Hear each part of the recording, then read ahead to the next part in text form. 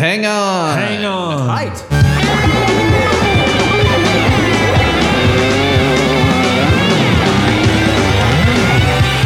This might be a podcast. This might be a podcast. It might be Greg. It might be guest. And it might be Big Mass. Podcast popping in your ear. TMBP's everywhere. We can't be silent. We love they might be giants. And what are we gonna do with those that don't? This might be a podcast. This might be a podcast. This might be a podcast. This might be a podcast. This might be a podcast. Welcome to This Might Be a Podcast. Before we get started, we've got a couple things in the mailbag. First, a voicemail, again from our friend Spencer. Hey, Greg and other TMBP fans, this is Spencer. I'm still getting caught up to modern day episodes. I just listened to the Asbury Park episode today. I love this song. I love how strange it is, the lyrics, the rhythms, the music. And I just wanted to, one little thing to point out is I really like how, at least in one version that I've heard, he gets real screechy. He gets so high. He's just screeching those words, and I always just appreciated how loud and high they had to go on that one. Yeah, it's just a really fun, strange song, and I love it. And if anybody is curious, Greg has been so kind to mention my podcast, The Dictionary, a couple of times recently. And if anybody is curious, an update is that I have crossed episode 1400, and I'm still in the D's. I'm halfway through the D's, and the letter E is coming up at the end of 2023. If anybody is curious, go check out me read the dictionary sometimes with guests, and it's a whole lot of fun and silliness and education. Okay, that's it. Bye. High and screechy. Nothing rocks more than some screeching, right? Thanks for calling in, Spencer. Anyone can call at 224-801-2930. And now we've got a email from our friend Ben Bird about Ondine. Ben says, just listen to Ondine. Great episode, and thanks for introducing me to a song I hadn't heard before. I don't know why Flans wasn't pleased with Ondine. It's a perfectly cromulent song. Keep up the great work, Ben. And all I have to say to that is that Ondine is the noblest song that embiggens the smallest fan. Our email is thismightbeapod@gmail.com if you'd like to write us.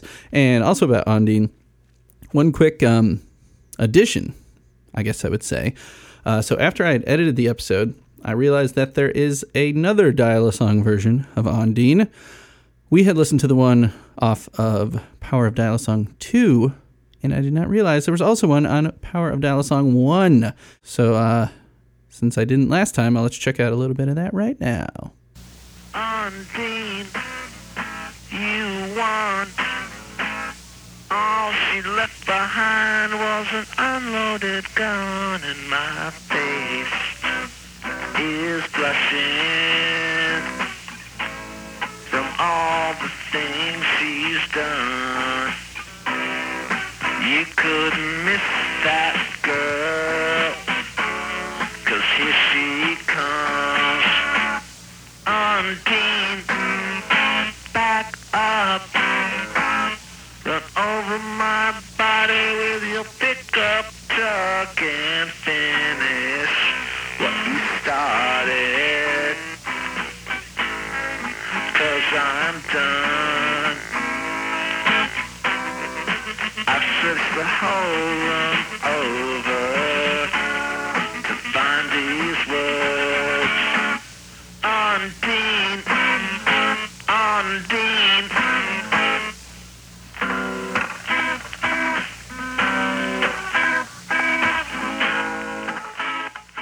Alrighty, time to get on to this week's episode. Welcome to This Might Be a Podcast, the song-by-song podcast about the greatest band of all time, They Might Be Giants. I'm your host, Greg Simpson, and I'm here with first-time guest Tim Schappa to talk about the song Lord Snowden off of Book. Here we go.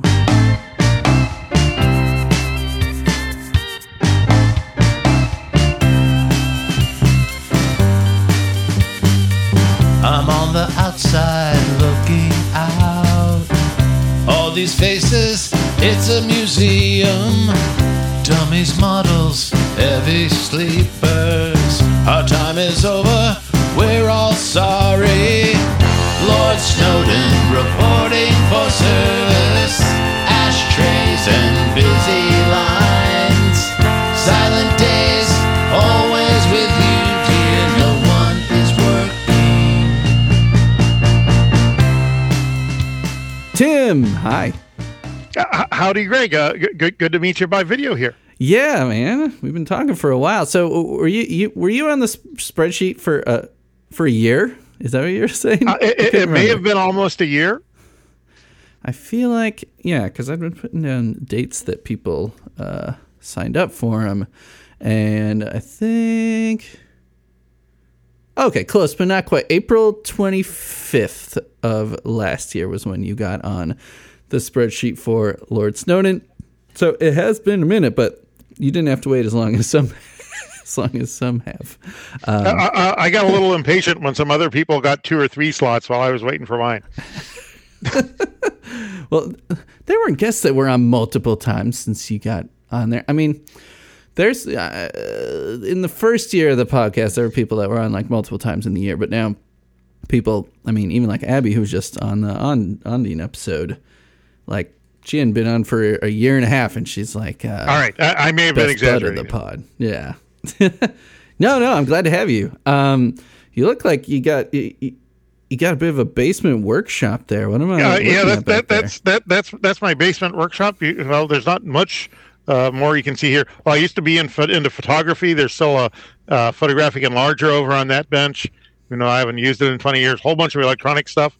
The desk here is actually dominated by my ham radios and my best buddy's ham radio. We're operating Multi-2 in a ham radio contest this past weekend and this coming weekend. Wow. They still have ham radio contests? Yeah, they certainly do. It's more popular than ever. Wow, nice. It just makes everything goes back to The Simpsons with me.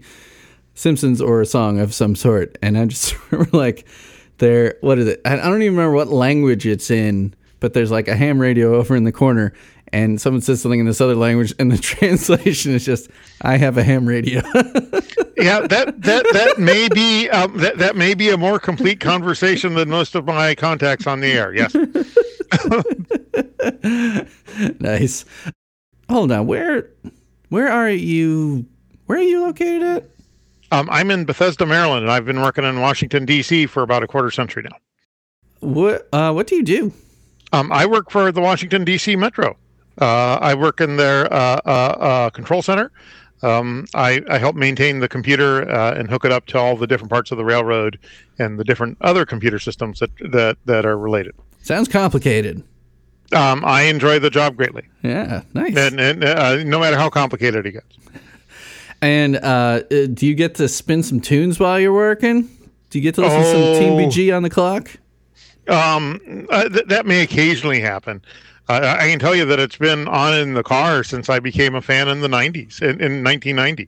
1990, or so earlier. Let's hear the full fandom story. So earlier than 19, are you a pre-flood fan? I'm a little bit a pre-flood fan. I first became aware of They Might Be Giants in 1986. I went to college at the University of Iowa.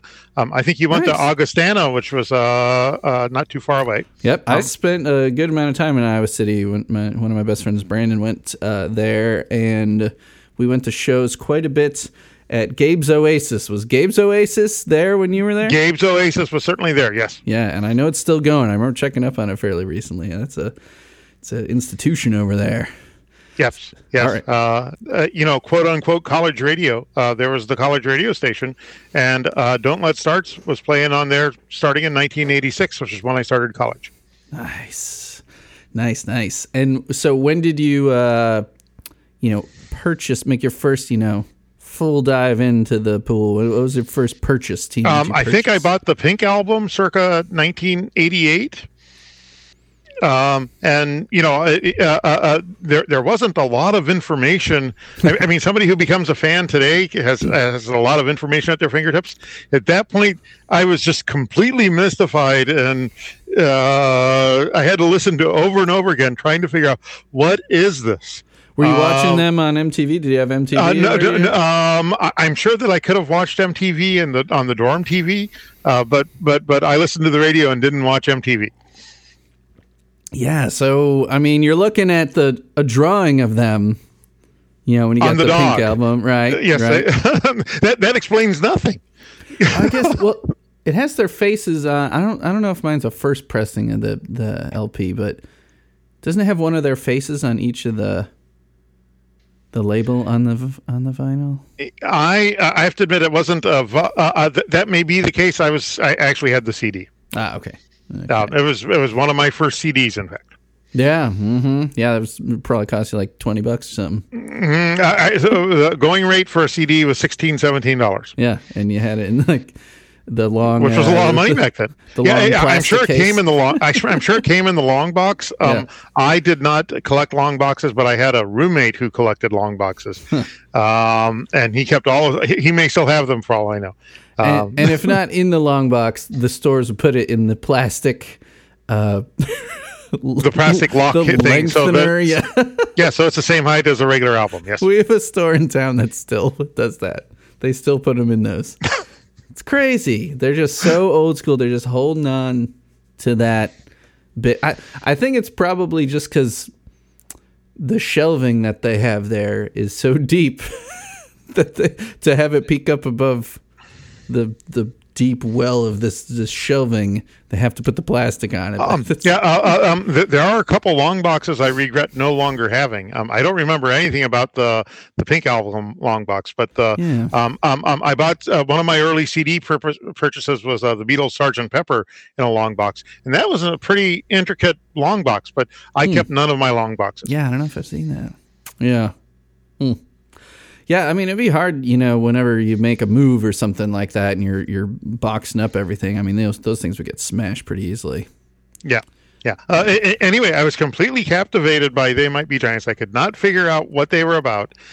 They weren't quite a parody band in the same sense that Weird Al commonly was thought of back in the 80s. At the same time, they freely quoted and obscurely referenced all kinds of stuff. And I wasn't sure what it was, but I just needed more, and I needed more, and I needed more. And I became totally hooked in 1990 with Flood. And did you get to see them live at all in those earlier days? No, I did not. I looked at some of the. I can go to This Might Be a Wiki and look up all their shows. They played in Iowa City a couple times in the 80s, but I had no opportunity. In the 90s, I still bought most of their CDs, and I never managed to make it to a show. In fact, it wasn't until almost 10 years ago that I made my first show. Okay. Mm-hmm. Yeah, what tour would have that been on? I think that might have been the Nanobots tour. Or Join Us or something like that. So were you a fan through and through, all the way through? You said you bought most of their CDs. Was there any? Because I mean, you've been a fan a long time, and we grow up and our tastes change sometimes. I think I mostly remained a fan. I bought for example, I bought "White as the Sunshine" as the single, the CD single or EP or whatever it was. Yeah, that was great. Then John Henry, and then after that, I think I probably got a little bit less connected. I probably less religiously went to the music store to look for their next releases. Right. It wasn't until I had kids. My oldest was born in '98, so and then I had two more. And at that point, I think I heard a NPR interview with them about No when No was released, and I knew I had to buy No for the kids and for me. And the kids loved it. I loved it. We listened to it incessantly. What year was No? Was that like 2003, 2005? 2002, yes. And so it was that sort of hearing the two Johns being interviewed by NPR for No. That was the first time anybody ever explained what the band was or who was in it, because everything else I had before then was only just what I could absorb from the CDs. Yeah. So even a guy who, I mean, it seemed like you're a little techie, or maybe maybe you have a different kind of tech, but were you not a part of the, you know, the music groups and like bulletin boards and stuff like that were going on? I'm 100% certain that we can dig up some posts of mine made in the 1990s to alt.music.tmbg on Usenet.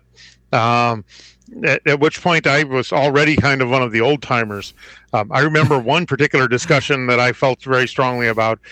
Everybody there was absolutely convinced that I found out she's an angel. They were absolutely convinced in the 90s that was about Terry McAuliffe, who had passed away on the space shuttle flight. Anyway, interesting theory. Yeah. Of course, I knew that it was just more generically a reference to every angel pop song that had been written from 1940 through 1986 when they published it. Was Terry McAuliffe, was she the kindergarten teacher that went up on that flight? She was the teacher. I don't know that she was a kindergarten teacher, but she was the teacher. Yeah. Yeah. Yeah. Anyway, I'm 100% sure that I can find you a post of me arguing that, and probably some other esoteric things related to Pink Album and maybe Flood in the 90s. You must have gleaned some information. See what I did there? You must have gleaned some information about the band off of there. No, almost none. We knew very little about most of us were. I think most of us just had the CDs. And we were trying to figure out what the CDs were about, trying to figure out what the songs are about. I think we had very little, or at least I never really got anything about the Johns. Like I said, that NPR interview with them in 2002 that was how I figured out, that's what They Might Be Giants is. Really? So the kids' albums kind of re-sparked your interest in the band? Absolutely. Yeah. So we got Here Come Science, Here Come the ABCs. To tell you the truth, by the time Here Come the ABCs and Here Come the 1, 2, 3s came out, I think the kids had kind of outgrown that stuff.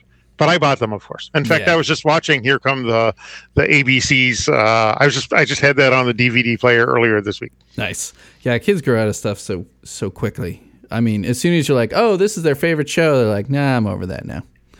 They're just on to the next thing. Yeah.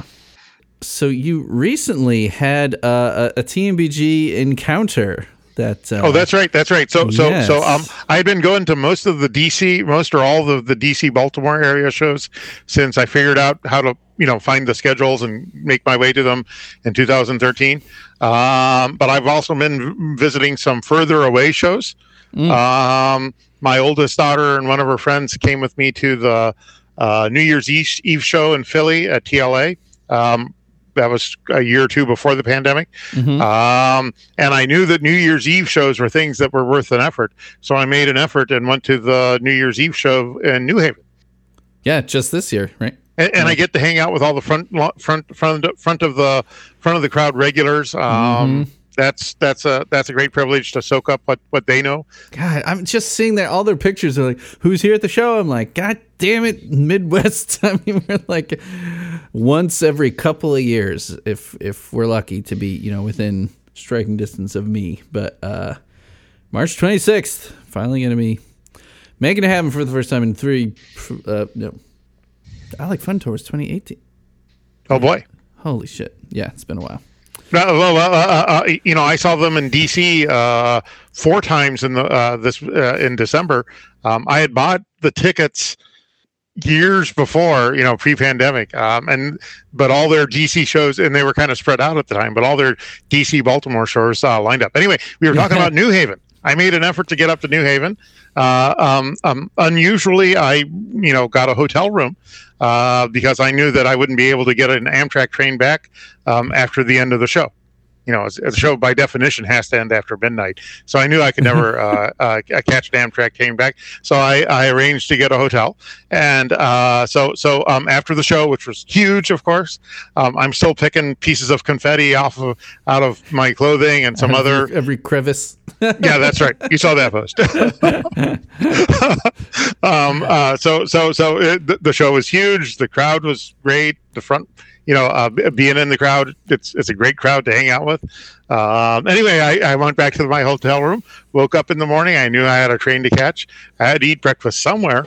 And New Haven on New Year's Eve was kind of a spotty thing. Not all the shops were open. It's kind of a college town. Yeah. So I thought, I can eat breakfast at the hotel. That's great. So I go up to the top floor of the hotel, which is where they have their breakfast buffet. And I get off the elevator, I turn left, and John Linnell is sitting there.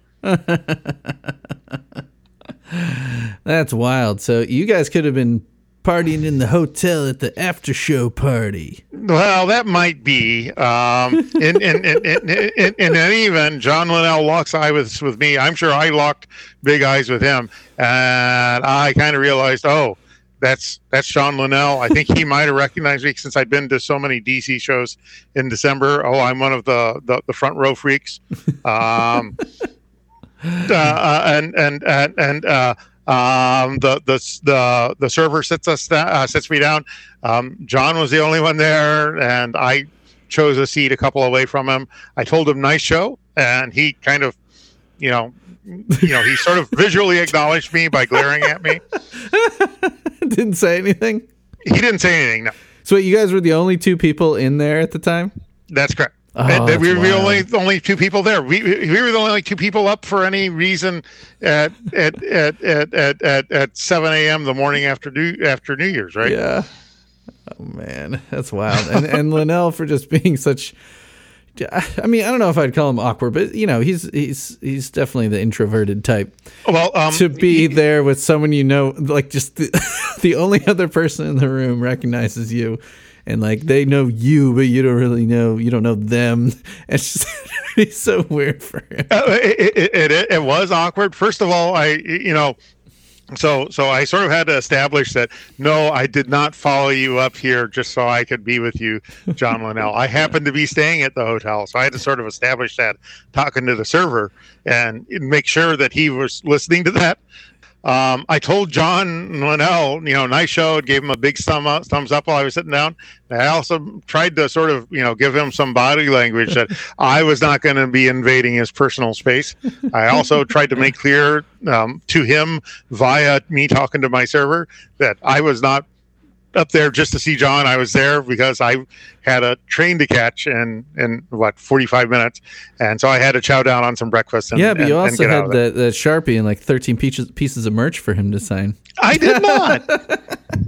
I had nothing on me. I was just I was sign just my arm so I can get it tattooed later.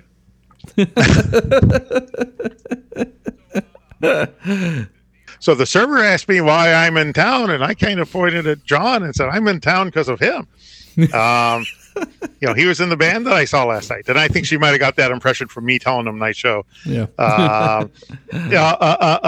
So I did not, sort of initiate anything with John other than giving him a big thumbs up, nice show. I'm sure he appreciated you keeping it brief. Yeah, the server might have been sort of between me and John Linnell in age, not a young kid, that's for sure. Anyway, she figured out that he must be in a band. She went over there and tried to strike up a conversation with him about his band, and he explained that he was in They Might Be Giants, which she had never heard of. They talk a little bit about bands, and she begins explaining, when I was younger we would go to CBGBs in the 80s and so forth. And I thought, wow, am I going to hear John Linnell tell this lady about him playing at CBGBs? No. So she goes over there, tries to strike up a conversation with him, and he, very politely deflates the conversation. Right. So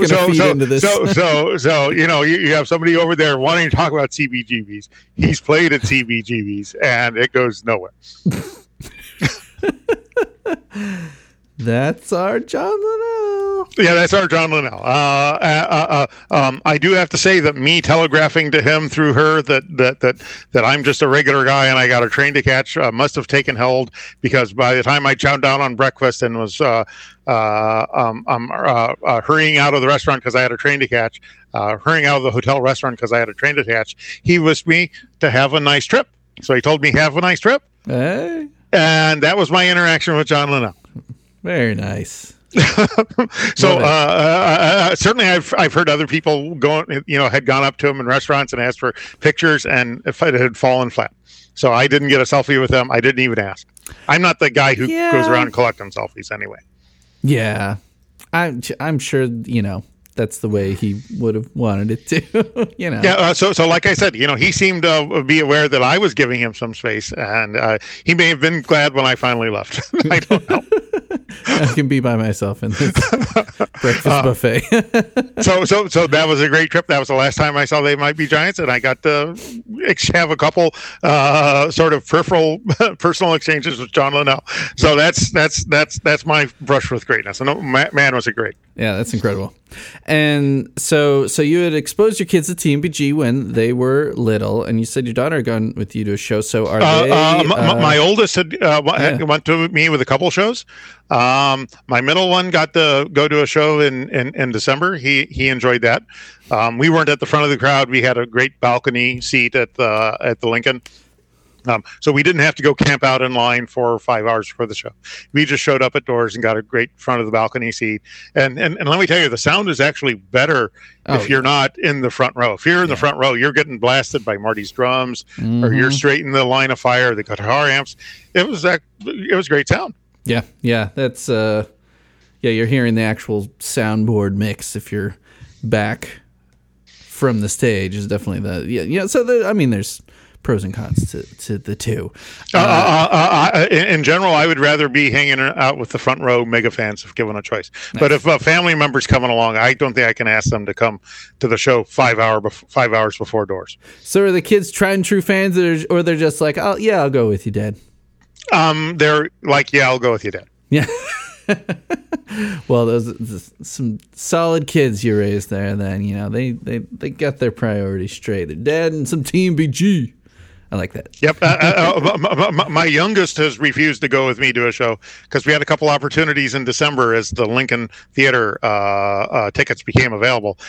She flat out refused to go with me to a show. She called it a boomer thing. She wanted nothing to do with that. TMBG a boomer thing. They are boomers. That's so I can't really she's not wrong. I don't know if I call it a boomer thing, but it's a show put on by boomers. Also, my youngest, unlike everybody else in the family, is not a nerd of any sort. I mean, she was a cheerleader. She's not a nerd. She's maybe you got to be a nerd to be into TMBG. At least that's always been my conception. Broke the shop of mold. I know. What's the deal there? Jeez. We have no explanation. And at the New York show, I've been seeing pictures of a lot of set lists, but at the New Haven New Year's Eve one, how many book songs did they play? I think 4. I was at the first concert in DC where they played 4 book songs in a show. And let's see, what are their book songs? The 2 new ones that I was at the premiere for were Brontosaurus and I Can't Remember the Dream. Mm-hmm. And I have to admit, I was honestly surprised that I Can't Remember the Dream was a loud song. It's a loud rock song because I kind of got the impression that maybe they would play it a little more low key, but no, it's good. It's a loud rock song, and their previous 2 ones from Book, which I'd seen several times because I went to so many shows, including some this fall. What was the what are the other Synopsis 2? And Moonbeam Rays, right? Yeah, Synopsis and Moonbeam Rays. Yes. Yeah. I have to say that I was a big fan when Book came out. Now we're getting you're bringing the subject around to Book. Yes. Yeah, I know what I'm doing here. Because we got to talk about our song a little bit. So I did a ton of Book episodes when it was still fairly fresh, like in the first 3 months that the album had come out, and so I've already done Synopsis and Can't Remember the Dream, and they hadn't played them live yet, so I didn't have any live recordings of those yet. And now we're going to talk about a song that they haven't played live. So once again, I've yet to do a Book episode where I've had a live cut to play, and yet again, dreams are dashed. But so we're here to talk about Lord Snowden. Now, the book songs have not all been claimed yet, so you had some choices here, and you went with Lord Snowden. Any opening words as to why you picked this song? Well, I think it fits into their clearly biographical songs, and their older clearly biographical songs include James K. Polk and Meet James Ensor, which I think are absolutely some of the top form TMBG songs ever. I think I mentioned that the first show I was at may have been the Nanobots tour. Certainly one of the early shows I was at, like 2013, 2014.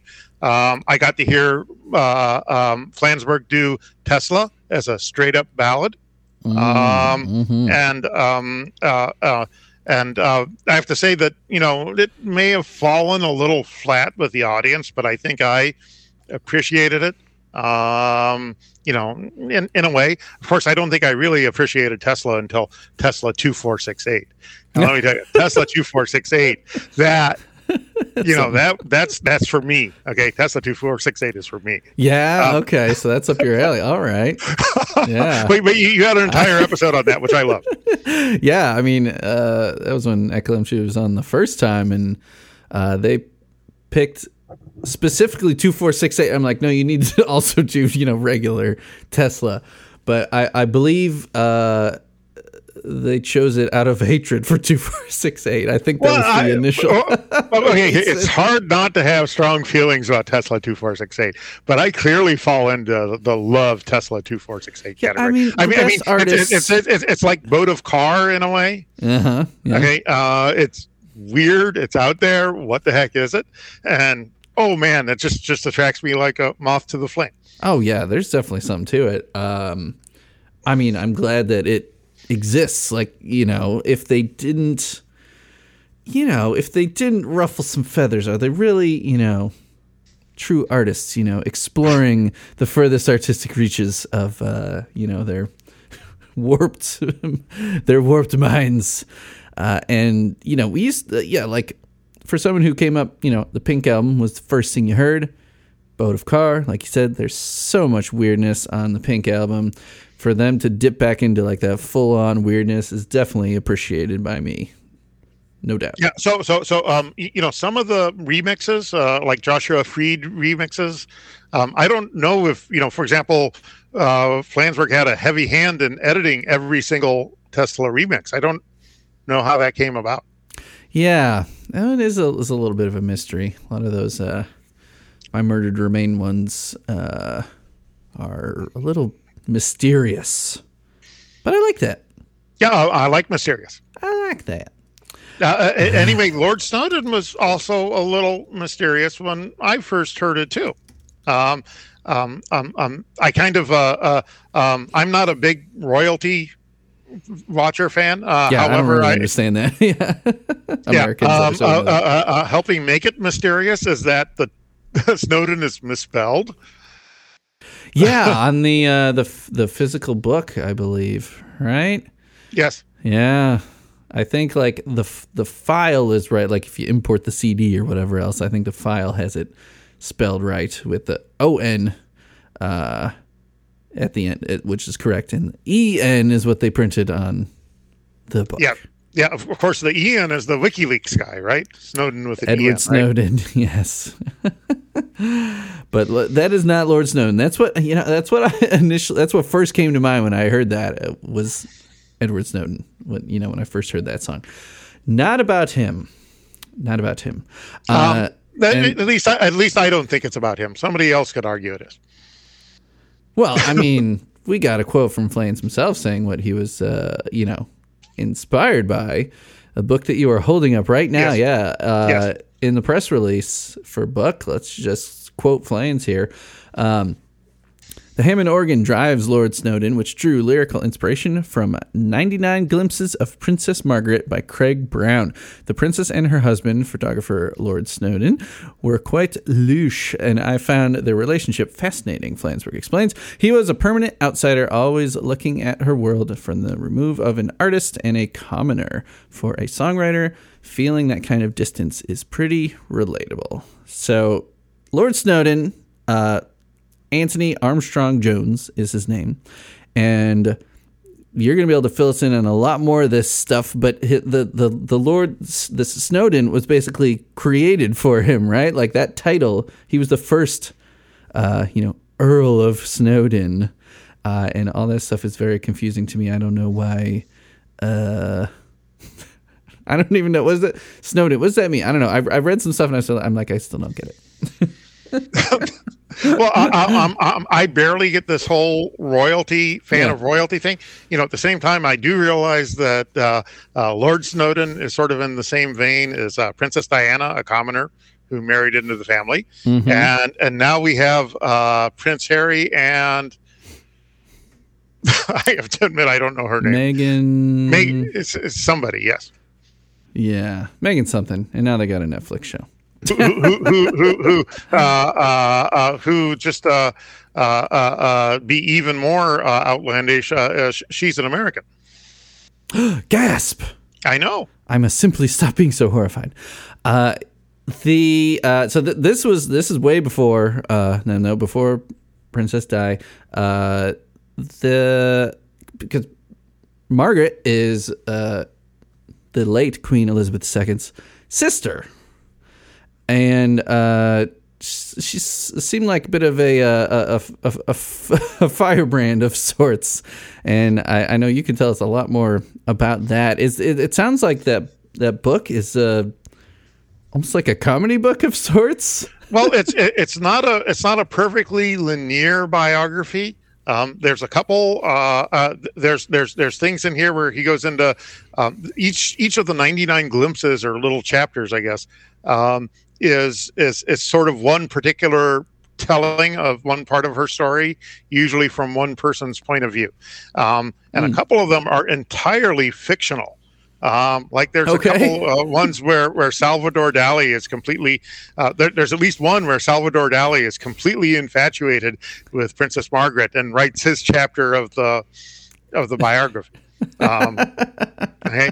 And I think I know which ones are real and which ones are fictional, but I'm not always so sure. Oh man, this is like pure TMBG territory, like the unreliable narrator that they love to do so much. So parts of the book are reliable and parts not so much. Yeah, so parts of them are fictional, and in fact, I think to some extent, Craig Brown, the author, is not so much writing a biography of Princess Margaret as writing sort of a history of the authors who write things about royalty, and so it's like meta in that way. Wow. So I think he's in some way commentating about literature about the royals. So then, writing literature about the royals. So then, how much did you learn about Lord Snowdon? There's not a lot about Lord Snowdon in the book. There's some name dropping, which I think is interesting. But there's not a lot about Lord Snowdon's youth, for example.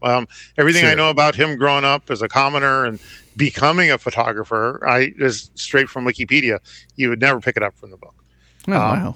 But there's Lord Snowdon became married to Princess Margaret, sort of as a failed love triangle. It doesn't make any sense.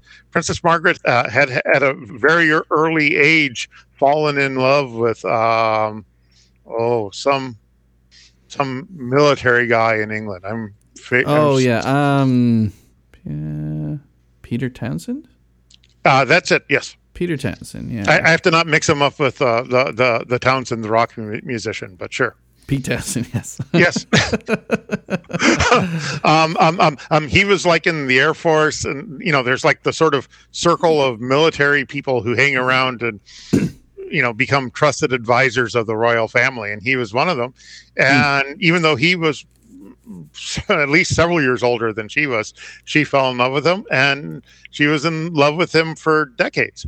Then he eventually settled down, I think, in the Netherlands and married somebody else. And I think that's very same week was the week that it was announced that Princess Margaret and her current boyfriend, Anthony Armstrong Jones. Anthony Armstrong Jones announced their engagement.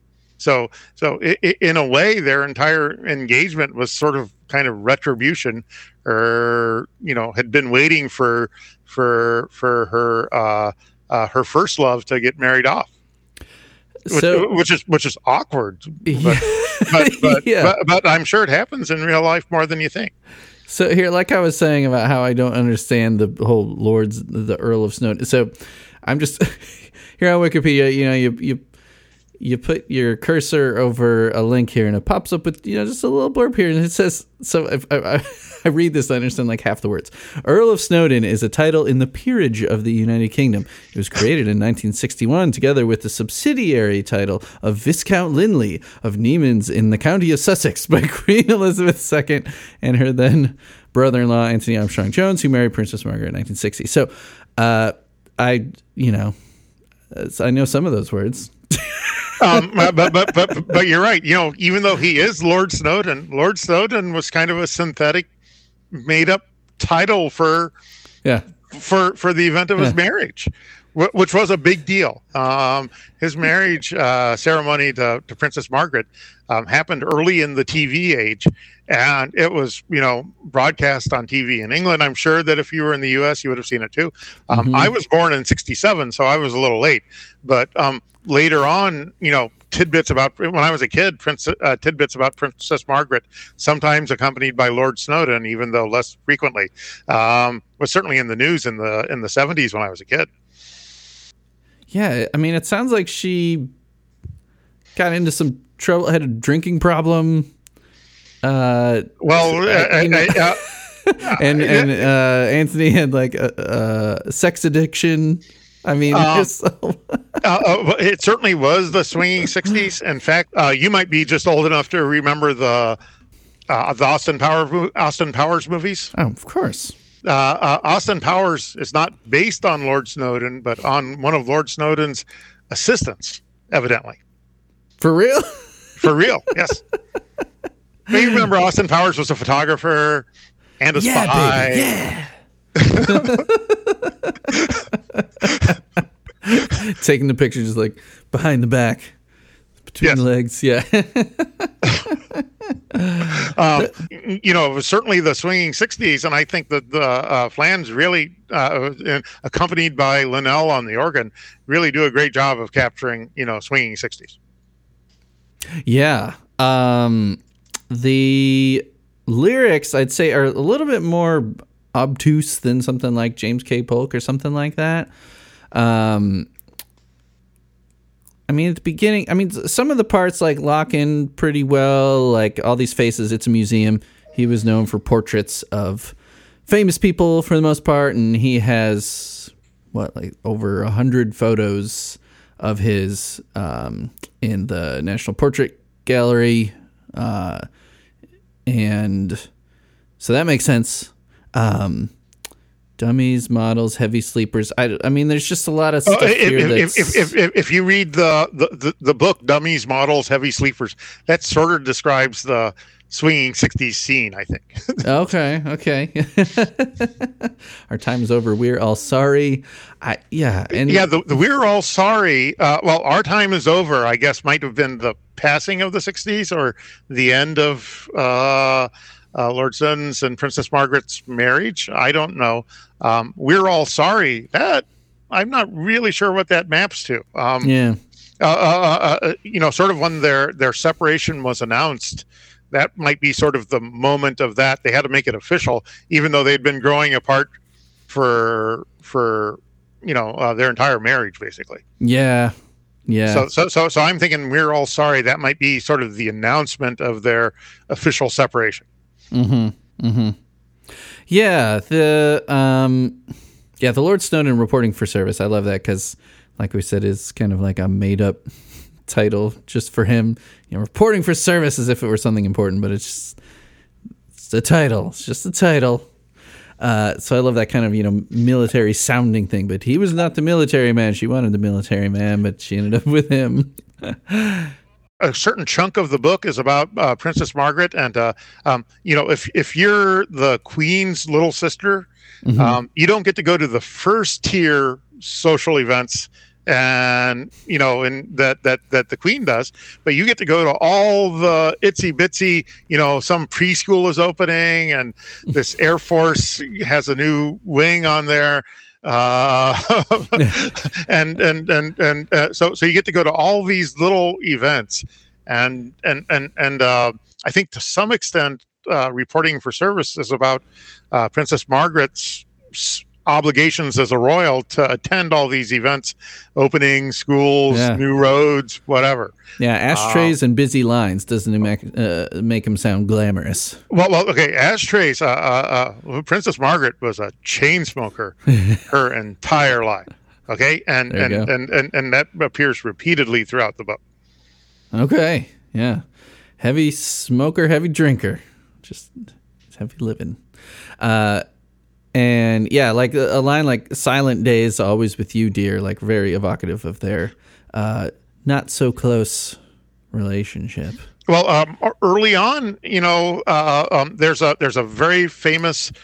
It's kind of a self-portrait of Lord Snowdon with Princess Margaret. Princess Margaret is in the bathtub wearing a crown, and Lord Snowdon, you almost don't notice at all, but you can actually see him in a mirror taking the picture. Oh, wow. So always with you, dear, sort of how it began. They were really infatuated with each other, is my impression, and they started off really strong. Their public face had to be that they were together, right. And I think that their early experience matched up with that. If you haven't seen that picture, you go look it up. Look up Princess Margaret bathtub or whatever. It's the only picture of her in a bathtub. And if you look in the corner, you can see Lord Snowdon taking the picture. Okay, let's see. Oh yeah, I think he's sitting on the top of the toilet lid there. You can see his foot and his left hand there with the camera. Oh wow, that's a cool photo.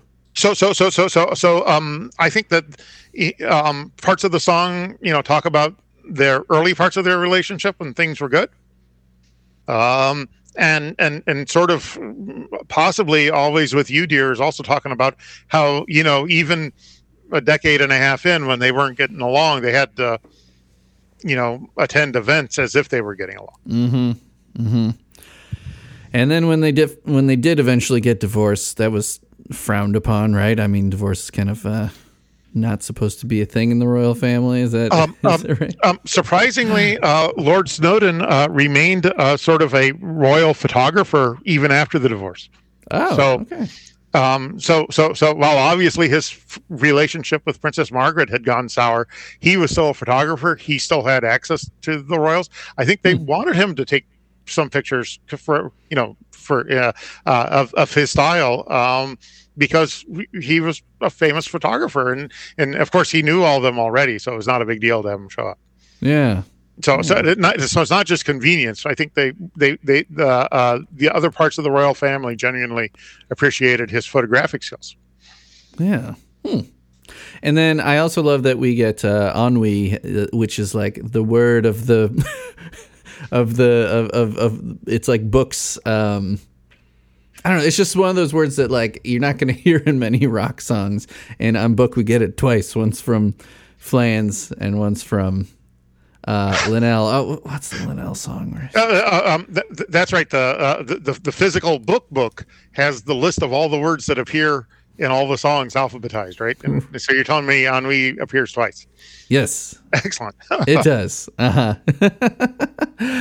Yeah. So, again, a lot of these lyrics just kind of a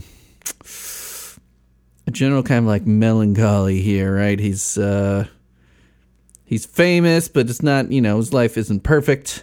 The haze of these final days, be content with a slow descent, all that stuff. Gives it a very melancholy vibe of this song, which is cool because it's it's not the death and destruction of some TMBG songs. It's just that kind of that kind of like just like a low key kind of bummer of a song. That's true. So again, sort of in contrast with Always With You, Dear, which had to be their public perception, they increasingly were traveling in entirely different circles for the majority of their marriage, and it just got further and further apart. Yeah. Yep. Well, it got him some openings as a photographer, and he did good enough work and getting museums, and like you said, kept on working after. So it worked out for him in that way, and he ended up getting married again, I believe, right? Yeah. He had a second marriage, and then he passed away in 2017, which was not that long ago. No, he was 86. Mm-hmm. Yeah. Again, sort of the work world of a royal sister to the queen is a little weird. She does have real duties. At the same time, she has a lot of time to blow off, and she also has the ability to hang out with famous people that she chooses. And a good chunk of the biography is about her getting into tits and tats with famous people. There's some epic thing between Princess Margaret and Liz Taylor that just goes way over my head. But it was epic. Wow. Yeah, royalty and then Hollywood royalty. Yeah. Moving a little further through the lyrics, I'm on the outside looking out. Certainly he was an outsider to begin with. He wasn't a royal. And I think he continued his photography career. In fact, I think he often used in his later years of marriage to Princess Margaret his photography career as a way to get away from her. Sorry, so he would be out traveling on assignment wherever possible. Holding on to an invitation. Again, that was all the social duties of being the husband of Princess Margaret, I guess. So much business for an impression. I think that's actually about Peter Sellers, who appears several times in the book. Oh, yeah? Yes, I think it is. And what was it? I did see something about that because he fancied Princess Margaret. Is that right? Well, he evidently, according to the book I read, he was a super sex addict. Whatever that is, okay. So he would make excuses. Lots of people would make excuses to come by and be in Princess Margaret's social circle, and he was among the many of them. And I think that's directly about Peter Sellers. Oh, okay. Yeah. Right. So much patience for impatience. That might be Princess Margaret specifically doing slow burns on the celebrities that she had tits and tats with. Because like I said, some of these would stretch over multiple years, according to the book. Okay. She knew how to hold a grudge? She knew how to hold a grudge, yes. So I already mentioned the ennui, but the shopping sprees, what do you think of that? A certain chunk of the book is about Princess Margaret going shopping. Okay. Shopping and swinging London in the 60s was a big deal, evidently. I don't know. I don't go on shopping sprees. I don't think Lord Snowden particularly went into them in the same way. But he was maybe just following along, holding all the bags. Yeah, perhaps. Yeah, and that Light Through the Shutters lens where it's frozen like you did. Frozen, again, you just pointed me towards that the photograph of her in the bath there, frozen in time. Yeah. So again, I think that's their public image was, of their early days together, and they had to maintain that image that they were together, despite their increasing distance from each other. Mm-hmm. Okay, so I think that was a pretty key part to the entire marriage. Maintaining the illusion that they're still in love and together. Mm-hmm. Yeah. So, in the haze of these final days, I'll go far in an open car. Is there anything to read into that? There's I'll go something far in an very open specific. car? Go to Google, look up Lord Snowdon car. And this actually comes back to Peter Sellers because it used to be Peter Sellers' car. Lord Snowdon's car is like if you're a collector of British automobiles, Lord Snowdon's car is a completely desirable goal. It's an Aston Martin DB5. Yeah, that's a pretty car. Yeah, that's the kind that Austin Powers would be hopping in from the back, jumping in it. Exactly. So the Lord Snowdon's car is certainly something that's recognizable. All that said, I don't think that's mentioned in the book very much. So you want to talk about some musical elements of this song? Oh well, yeah. My standard crutch for that is going to This Might Be a Wiki and clicking on credits, but there's nothing there. Well, hey, I'm not sure why, because in the book, there is credits in the back. Oh, really? So, okay. What does it tell us? So I can tell you that it is Kurt Ram on trumpet. Okay, that's what I guessed. Uh-huh. Yeah, it's like from the back, it's like maybe the 5th or 6th page from the back.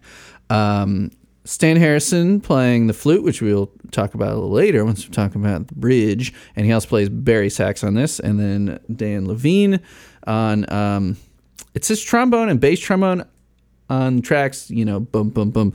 I'm not sure if that means that on this he's playing both trombone and bass trombone. It's a little, it's always a little harder to pick out the lower instruments, but he's definitely on this song in some capacity. But who I don't think is on the song, I don't think Dan Miller's on the song. There's not any guitar in the song as far as I can tell. Mm-hmm. It's very keyboard heavy. I listened and I didn't hear any.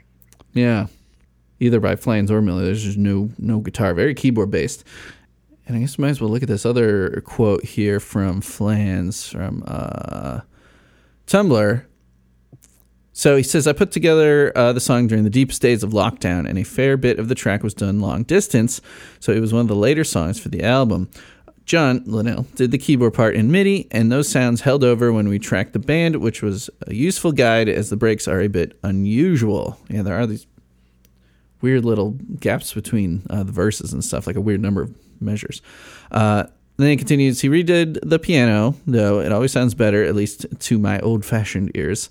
The bridge was something that I finished on the other side of tracking. There were some temp chords in there, and Marty just marked it with his part, but I moved things around and it worked fine. Usually that kind of thing is a mistake, at least for me, painting myself into a corner, and with this one, I think it came out well, and all the extra sonics in the bridge I put together post-tracking. It's a really great way to know that what you're doing, which is a great way to really know what you're doing as you build a track up. So some of what he says there is I'm a little fuzzy on exactly what he means by. We never heard the earlier versions, so we don't know. See, that's the thing. I know we never hear those demos. We get those little studio tidbits, and you reminded me of one that exists and gave a little taste there. We'll throw that in a little bit, but yeah, very keyboard based. So it sounds like the MIDI keyboard. It held over when we tracked the band. Okay, and then he redid the piano. I am a big fan of the organ tone. It reminds me a lot of what you'd hear in like the earlier like Elvis Costello and the Attractions kind of stuff. I think it's intentionally trying to reach even further back into 60s groovy English music. Yeah. All that said, I can't find anything that's exactly like that. But you did find something. Right? Well, it was the horns that on that track that struck me as being somewhere and an overall groovy feeling. Groovy, baby. Groovy. Do you want to play the song that you found that's When I was in grad school in the 90s, a friend of mine who was also my sort of co-patriot in listening to Flood in the car with me, he turned me on to but he had a collection of like 5th or 6th generation VHS tapes of this British TV show called The Prisoner. And it's got this amazingly compelling opening sequence. It's a British TV show. It's got a groovy opening song, and I had been casting about looking for something. Well, what's as groovy as the sound as Lord Snowden? Yeah. And then I just happened to be watching the first episode of The Prisoner, and it's the opening theme, which is an amazing opening theme. It's it ranks up there with the best opening themes of all time. Up there with the Hawaii Five-0 theme, for example. Wow, that's high praise there.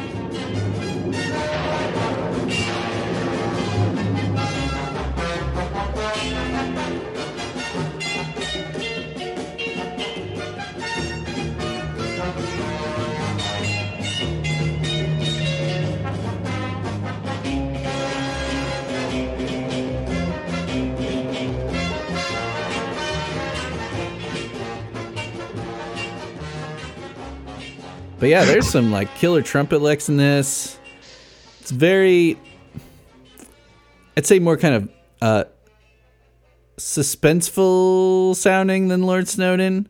I think so, but at the same time, in my head, it's 100% British. Oh, for sure. So I mean, simply because, they never officially say that the main character in The Prisoner is from England, because they never even tell you his name. But he's obviously British, and it was obviously filmed in Britain. Yeah, there are even some parts of the song where you get a little guitar licks that kind of have that James Bond kind of feeling too. He was obviously an ex-spy, and that's sort of the mystery behind him. And anyway, that's an absolutely killer theme song. By the way, I was looking up that theme song.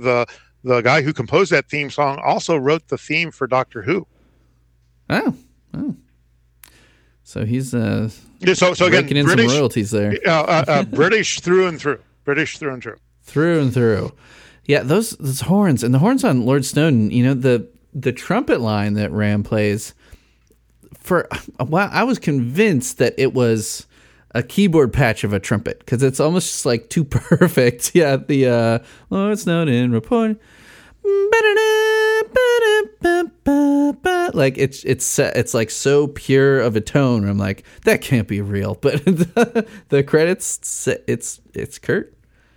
Yeah, I love the trombone in it. As I came up as a trombonist. The the big horn ending, the thick. You got all those low instruments there with the trombone, baritone sax, and possibly bass trombone as well. Just like so thick. You get some of that in Brontosaurus too. Like there's just some really cool horn moments in book. Not a whole lot of like huge features. There's no like Dr. Worm-esque like fanfares or anything, but a lot of cool supporting parts. Yeah, and I have to say that their most recent tour has an absolutely huge horn section on it. I enjoy that so much. Yeah, but one of my favorites is the version of Particle Man with Mark Pender. Particle Man. Dan Levine comes out and plays this little euphonium solo during the nice the Linnell's Venus takeoff there. Very nice. Yeah, I'm not sure why Kurt Ram wasn't making the tour there, but it's cool to see Mark Pender back in the fold. Mark Pender is great. Yeah. Whew. Yeah. I mean, both those guys, the high range and just like the stamina of both of those guys on trumpet is just incredible. Let me tell you, the tour that's been going on the past 6 months, Mark Pender, Dan Levine, and Stan Harrison. Mark Pender and Dan Levine are enjoying the shows so much. It's crazy. They're enjoying the show so much. I mean, Pender, like spending over 20 years on Conan's show. It's like, and he even had some comedic features on the show and stuff like that. And we talked about that in the episode that he was on. And he's definitely a showman. He's not a shy guy. Oh, he's definitely a showman. I think they structured most of the shows, which have been mostly flood shows, so that he plays Racist Trend. And after the his little solo part in Racist Trend, he does this little jig dance on the stage. It's really good. And he did it all the times that you saw them? It's been toned down very early in the tour. It was a very triumphant little jig he did on the stage after playing his solo part, and after that, it's kind of toned down a little. They should let him do, revisit the bit that he always did on Conan and walk into the crowd and start just singing in people's faces. Oh, I have to go watch it. I'm not that familiar with Conan. Oh my God, it's so funny. I know I played a clip of one of them on that episode. I can't remember which, but I will go find it. I promise. Yeah, definitely worthwhile. He's a cool guy, super nice too. And now Stan Harrison, their go-to woodwind guy, who all three of the Triceratops have been on the show. Dan Levine was on the Electric Car episode, and Stan Harrison was on Withered Hope. So he's on this track playing Barry sax and then flute. You dug up an old Instagram post that the Giants had from December of 2020, so almost a full year before the album even came out. That is Stan Harrison in the video there, tracking some flute. So I'll drop in the audio for that right here.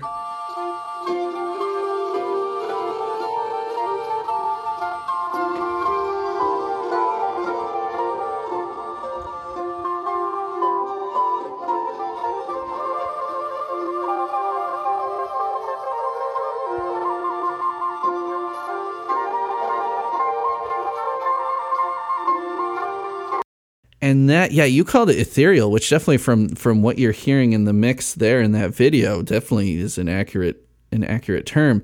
But I'll tell you, the final mix, you really have to know it's there to hear it, which I think is a shame because it sounds so cool the way it is right there. And this is on the bridge. That's assuming that clip was actually an early version of for example, the bridge in Lord Snowden. It definitely is. It definitely is. Well, sort of by elimination, I don't think it could have been anything else on book. It's definitely following that chord progression of the bridge there. So we're talking about it's the In the Haze of These Final Days. I think probably what I'll do is I'll put the Instagram audio in there and then just drop in the bridge of Lord Stone, because once you hear it in there, you're like, oh yeah, it is kind of in there. In the haze of these final days, I'll go far in an open car. Oh, don't pine for another time. Be content with a slow descent. But I mean, he's doing these little trills and stuff like that maybe some of them got taken out of the final mix, but they're too far down in there because it sounds like there's just layers, a couple different flute tracks and stuff like that sound so cool, and then just they're kind of buried, which is a shame.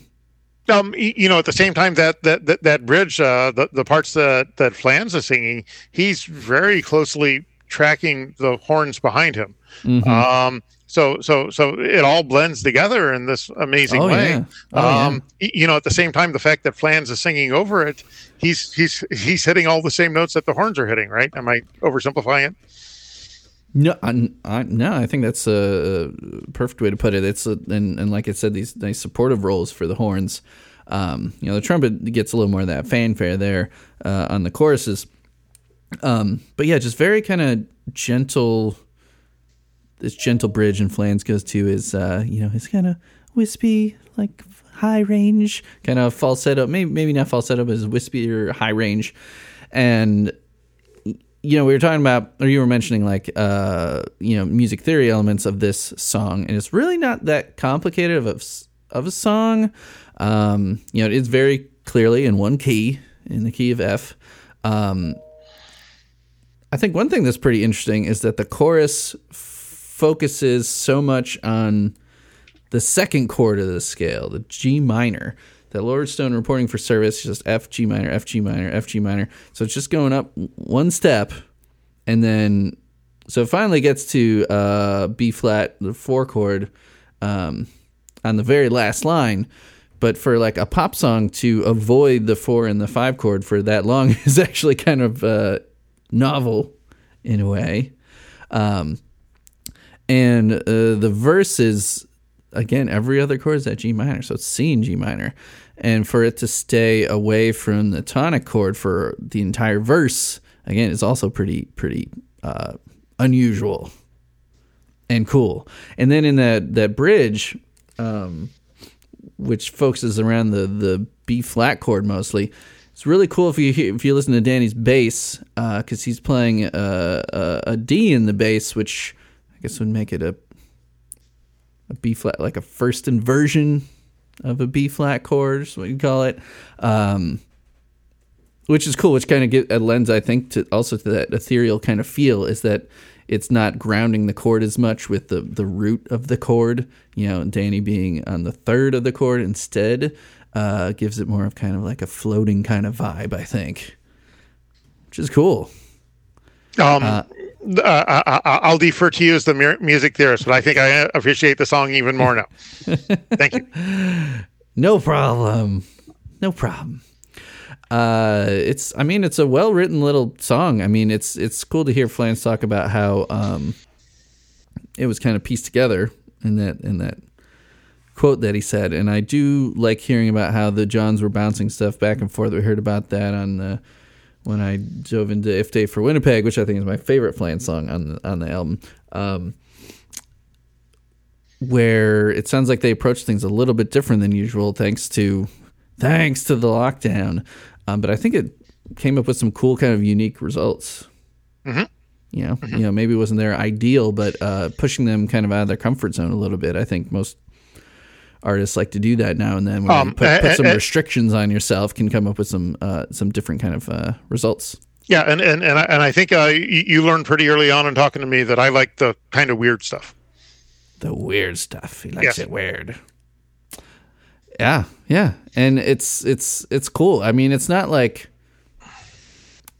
weirdest song. I mean, I think If Day probably is one of the weirdest songs on the album. Oh yeah, I don't think Lord Snowdon is weird at all. I think it's a perfectly straightforward ballad, and I think some fans have a hard time accessing something that's so straightforward. Yeah. Did this? Has this song not been? I don't think this has had enough votes on the wiki to be ranked. John has told us that recent songs aren't properly ranked, that the votes aren't being accumulated for recent songs.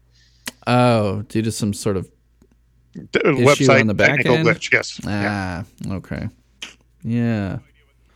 All right, on to the covers section here. Now, as far as I can tell, the only 2 covers in existence are ones that I helped will into existence for the This Might Book a Podcast compilation that I put together, where me and my covers crew cover every song on Book and the Pamphlet EP, most of them more than once over. And we've got our first cover by very frequent cover artist on the show, Noah Daniels. So I'll drop that in right here.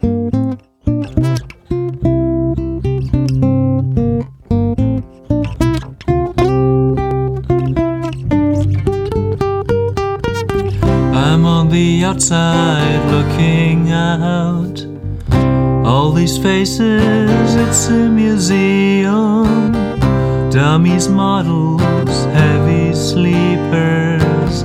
Our time is over, we're all sorry. Lord Snowdon reporting for service. Ashtrays and busy lines. Silent days, always with you. Here no one is working.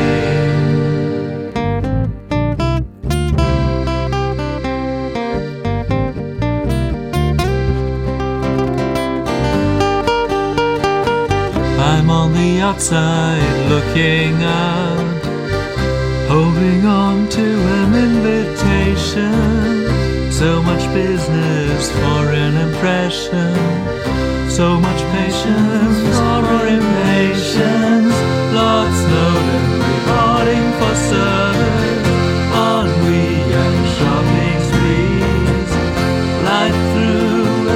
shallowest lands where it's frozen like you, dear. Frozen like you, dear. In the haze of these final days, I'll go far in an open car. Oh, don't cry for another time. Be content with the slow reset. Lord Snowden reporting for service on Wee Young shopping sprees. Life through a shallowest land where it's frozen like you, dear. Frozen like you, dear. Wow. Wow.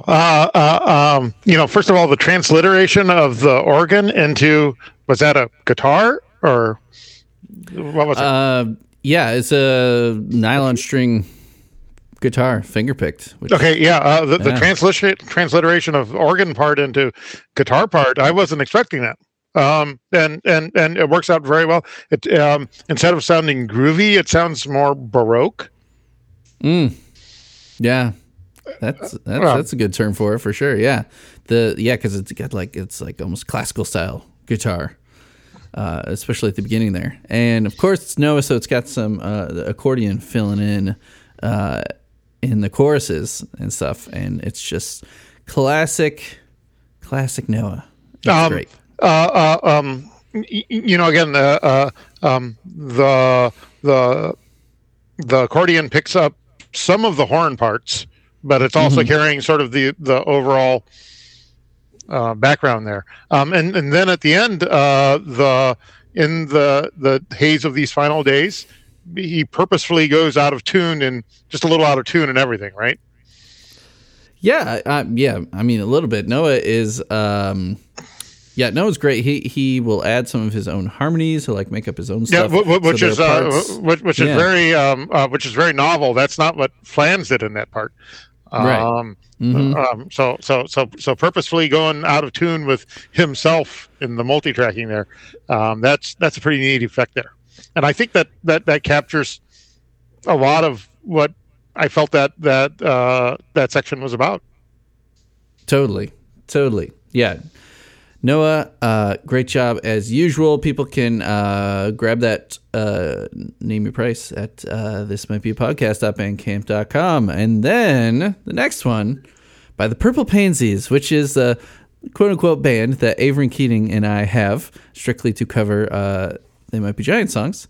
So you're going to hear Avery singing and playing the keyboards, and me playing drums and bass, and also some singing as well. So I'll drop that in here. I'm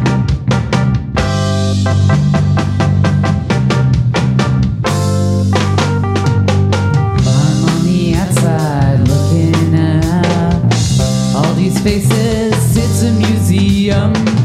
Dummies, models, heavy sleepers. Our time is over. We're all sorry. Lord Snowden reporting for service. Ashtrays and busy lives. Silent days, always with you, dear. No one is working. I'm on the outside looking out, holding on to an invitation.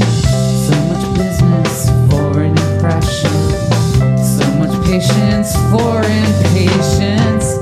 Lord Snowden reporting for service on weekend shopping sprees. Light through a shutter's lens where it's frozen like you, dear. In the haze of these final days, I'll go far in an open car.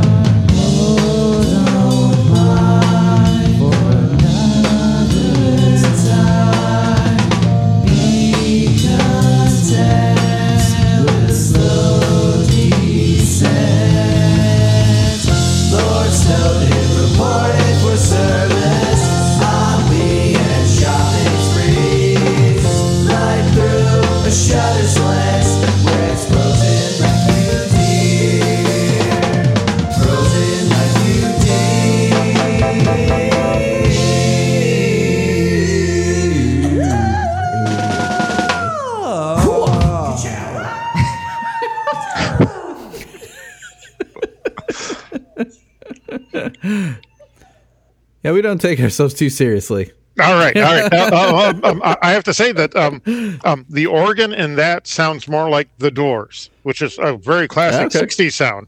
Yeah. But it's a little less enigmatic than what's in the CD track.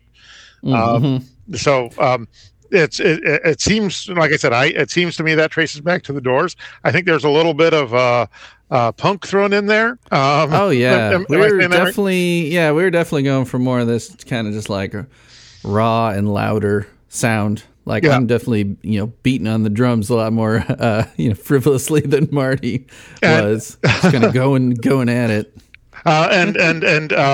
In the haze of these final days, again, you purposely went out of tune with yourselves I'm and just each like other. way up there in falsetto, just like throwing on What- harmonies there. We what- definitely did it quickly. Yeah. Do you hear that when you hear Flan singing it? Because I don't hear that at all. It just sounds perfectly. That's how Flans would put a straight up interpretation on something. Right. Mm-hmm. Yeah. And when I went back and listened to it, I completely forgotten that I'd done the whoo. That was great.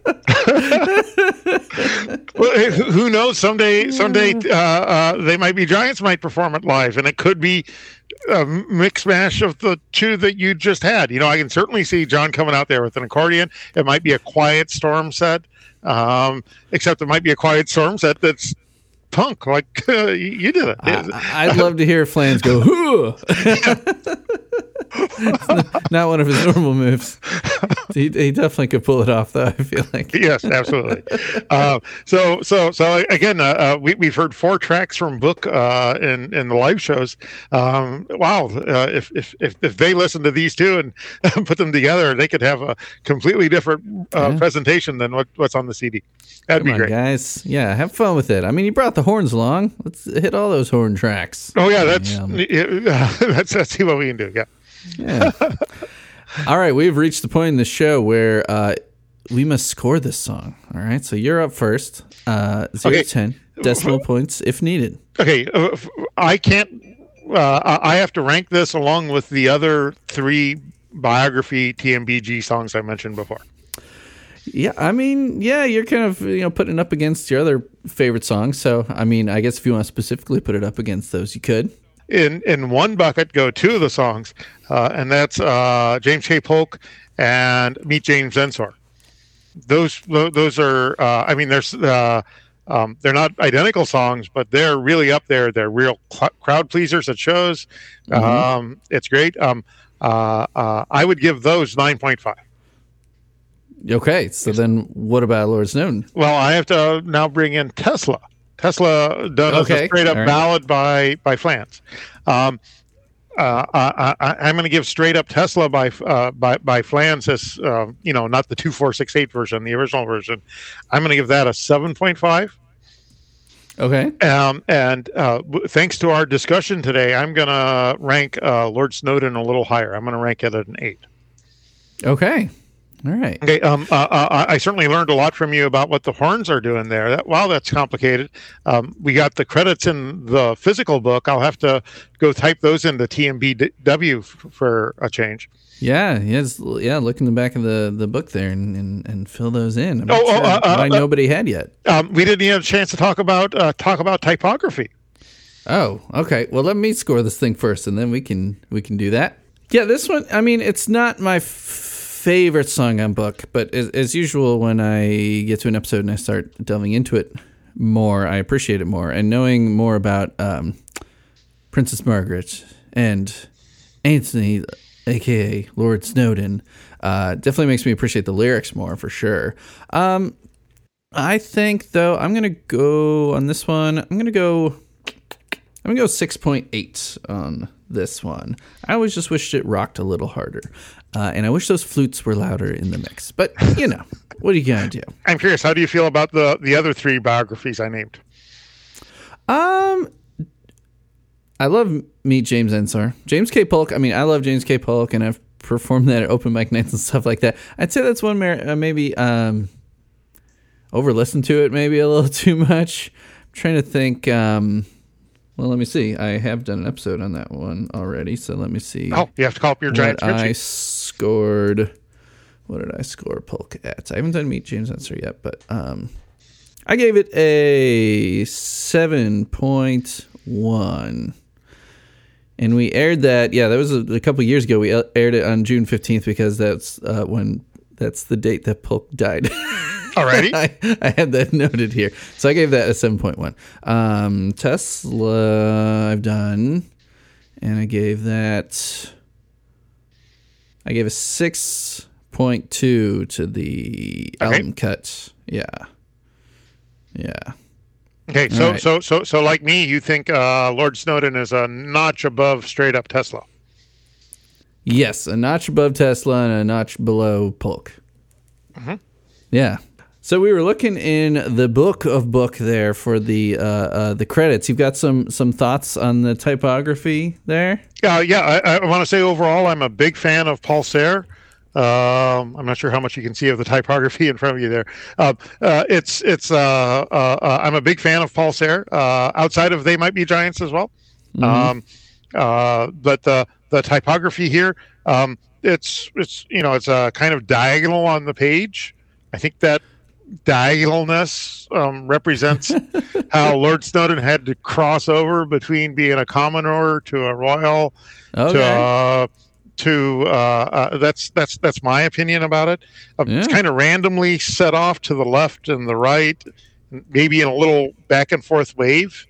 That might be charting, the ups and downs of a relationship ending at the bottom of the page. Yeah, I'd be curious to know how much, Paul Sayre was really associating the lyrics with the design. It's hard to say, but I mean, as an artist, I would think he would be at least a little bit putting those two together. It's also possible that Paul Sayre is the reason why it's misspelled. Yeah, it's possible. Yeah, because it's misspelled at the top of that page. Yeah, exactly. Yeah. Okay. Damn you, Paul. It's possible. You think you'd look up the guy and spell it right, but whoops-a-doodle. Yeah. I know, before sending off to the presses. Oh, a little harder to make a correction on a typewriter as well. But, Okay, so it is the plug section. Do you have anything that you want to direct the listeners to check out? Not so much music-wise, but at the beginning I mentioned my lifelong interest in ham radio. This summer I'm going to Italy as part of the World Radio Sport Team Championship. Wow. That occurs the second weekend of July. I've been selected due to my high participation in scores and ham radio contests to go there with my teammate. We're going to fly to Italy and compete with 70 other teams of ham radio operators from around the world in a frenzied 24-hour weekend event. So please go look up WRTC 2022. It's run by Italians, so of course the 2022 edition is happening in the summer of 2023. There was a pandemic delay in there too, but there's a pandemic delay in there too, but it's also the Italians. And how could other ham radio enthusiasts hit you up on your ham radio? How does that even? Can they do that? They certainly can. My call sign is N3QE, November 3 Quebec Echo, and if they're on the air for any contest, I'm going to be there. I'm on the air every weekend. Nice. That'd be great. I'm also being published in a ham radio magazine, Dead Tree Media. So I'm the contest columnist for CQ magazine. Wow. Man, real hot shit in this the ham radio community. Yep, and I also get to go to some They Might Be Giant shows and hang out with the front row freaks. That's great. Now, do you want people to find you on social media? They're welcome to find my Facebook page. I think it's just Tim Chopa. They can also look up N3QE on Facebook. Okay. That's sort of my limit to social media involvement, I'm afraid. Okay. You're not on Twitter or Instagram? Okay. Well, I can't figure out how to do those. My kids helped me with Facebook about a decade ago, and I think I'm getting pretty good at it. Oh, no worries. I was just wondering because I usually tweet out our picture after this. It'll end up on Facebook as well. But yeah, so Tim, thank you for waiting patiently and with a little prodding to get this episode, moving along, and thanks for being on the show. Thank you for increasing my appreciation of this track. I adore Book. I'm not sure I mentioned this. When Book came out, I was out listening to it on my phone, like, milliseconds after it had been released. And when it came to a synopsis for latecomers, and Linnell did the doodly doodly doodly doo, I knew he had written that just for me. He had looked deep into my soul and written that lyric just for me. You're a big fan of the doodly doos. Absolutely. I'm a big fan of Book in general. It's great that I've been to a couple live shows where they perform 4 tracks off of it, and who knows, maybe they'll do Lord Snowden someday. You lucky East Coasters. I will forever be jealous. Light through a shutter's lens, where it's frozen like you did. Frozen like you did.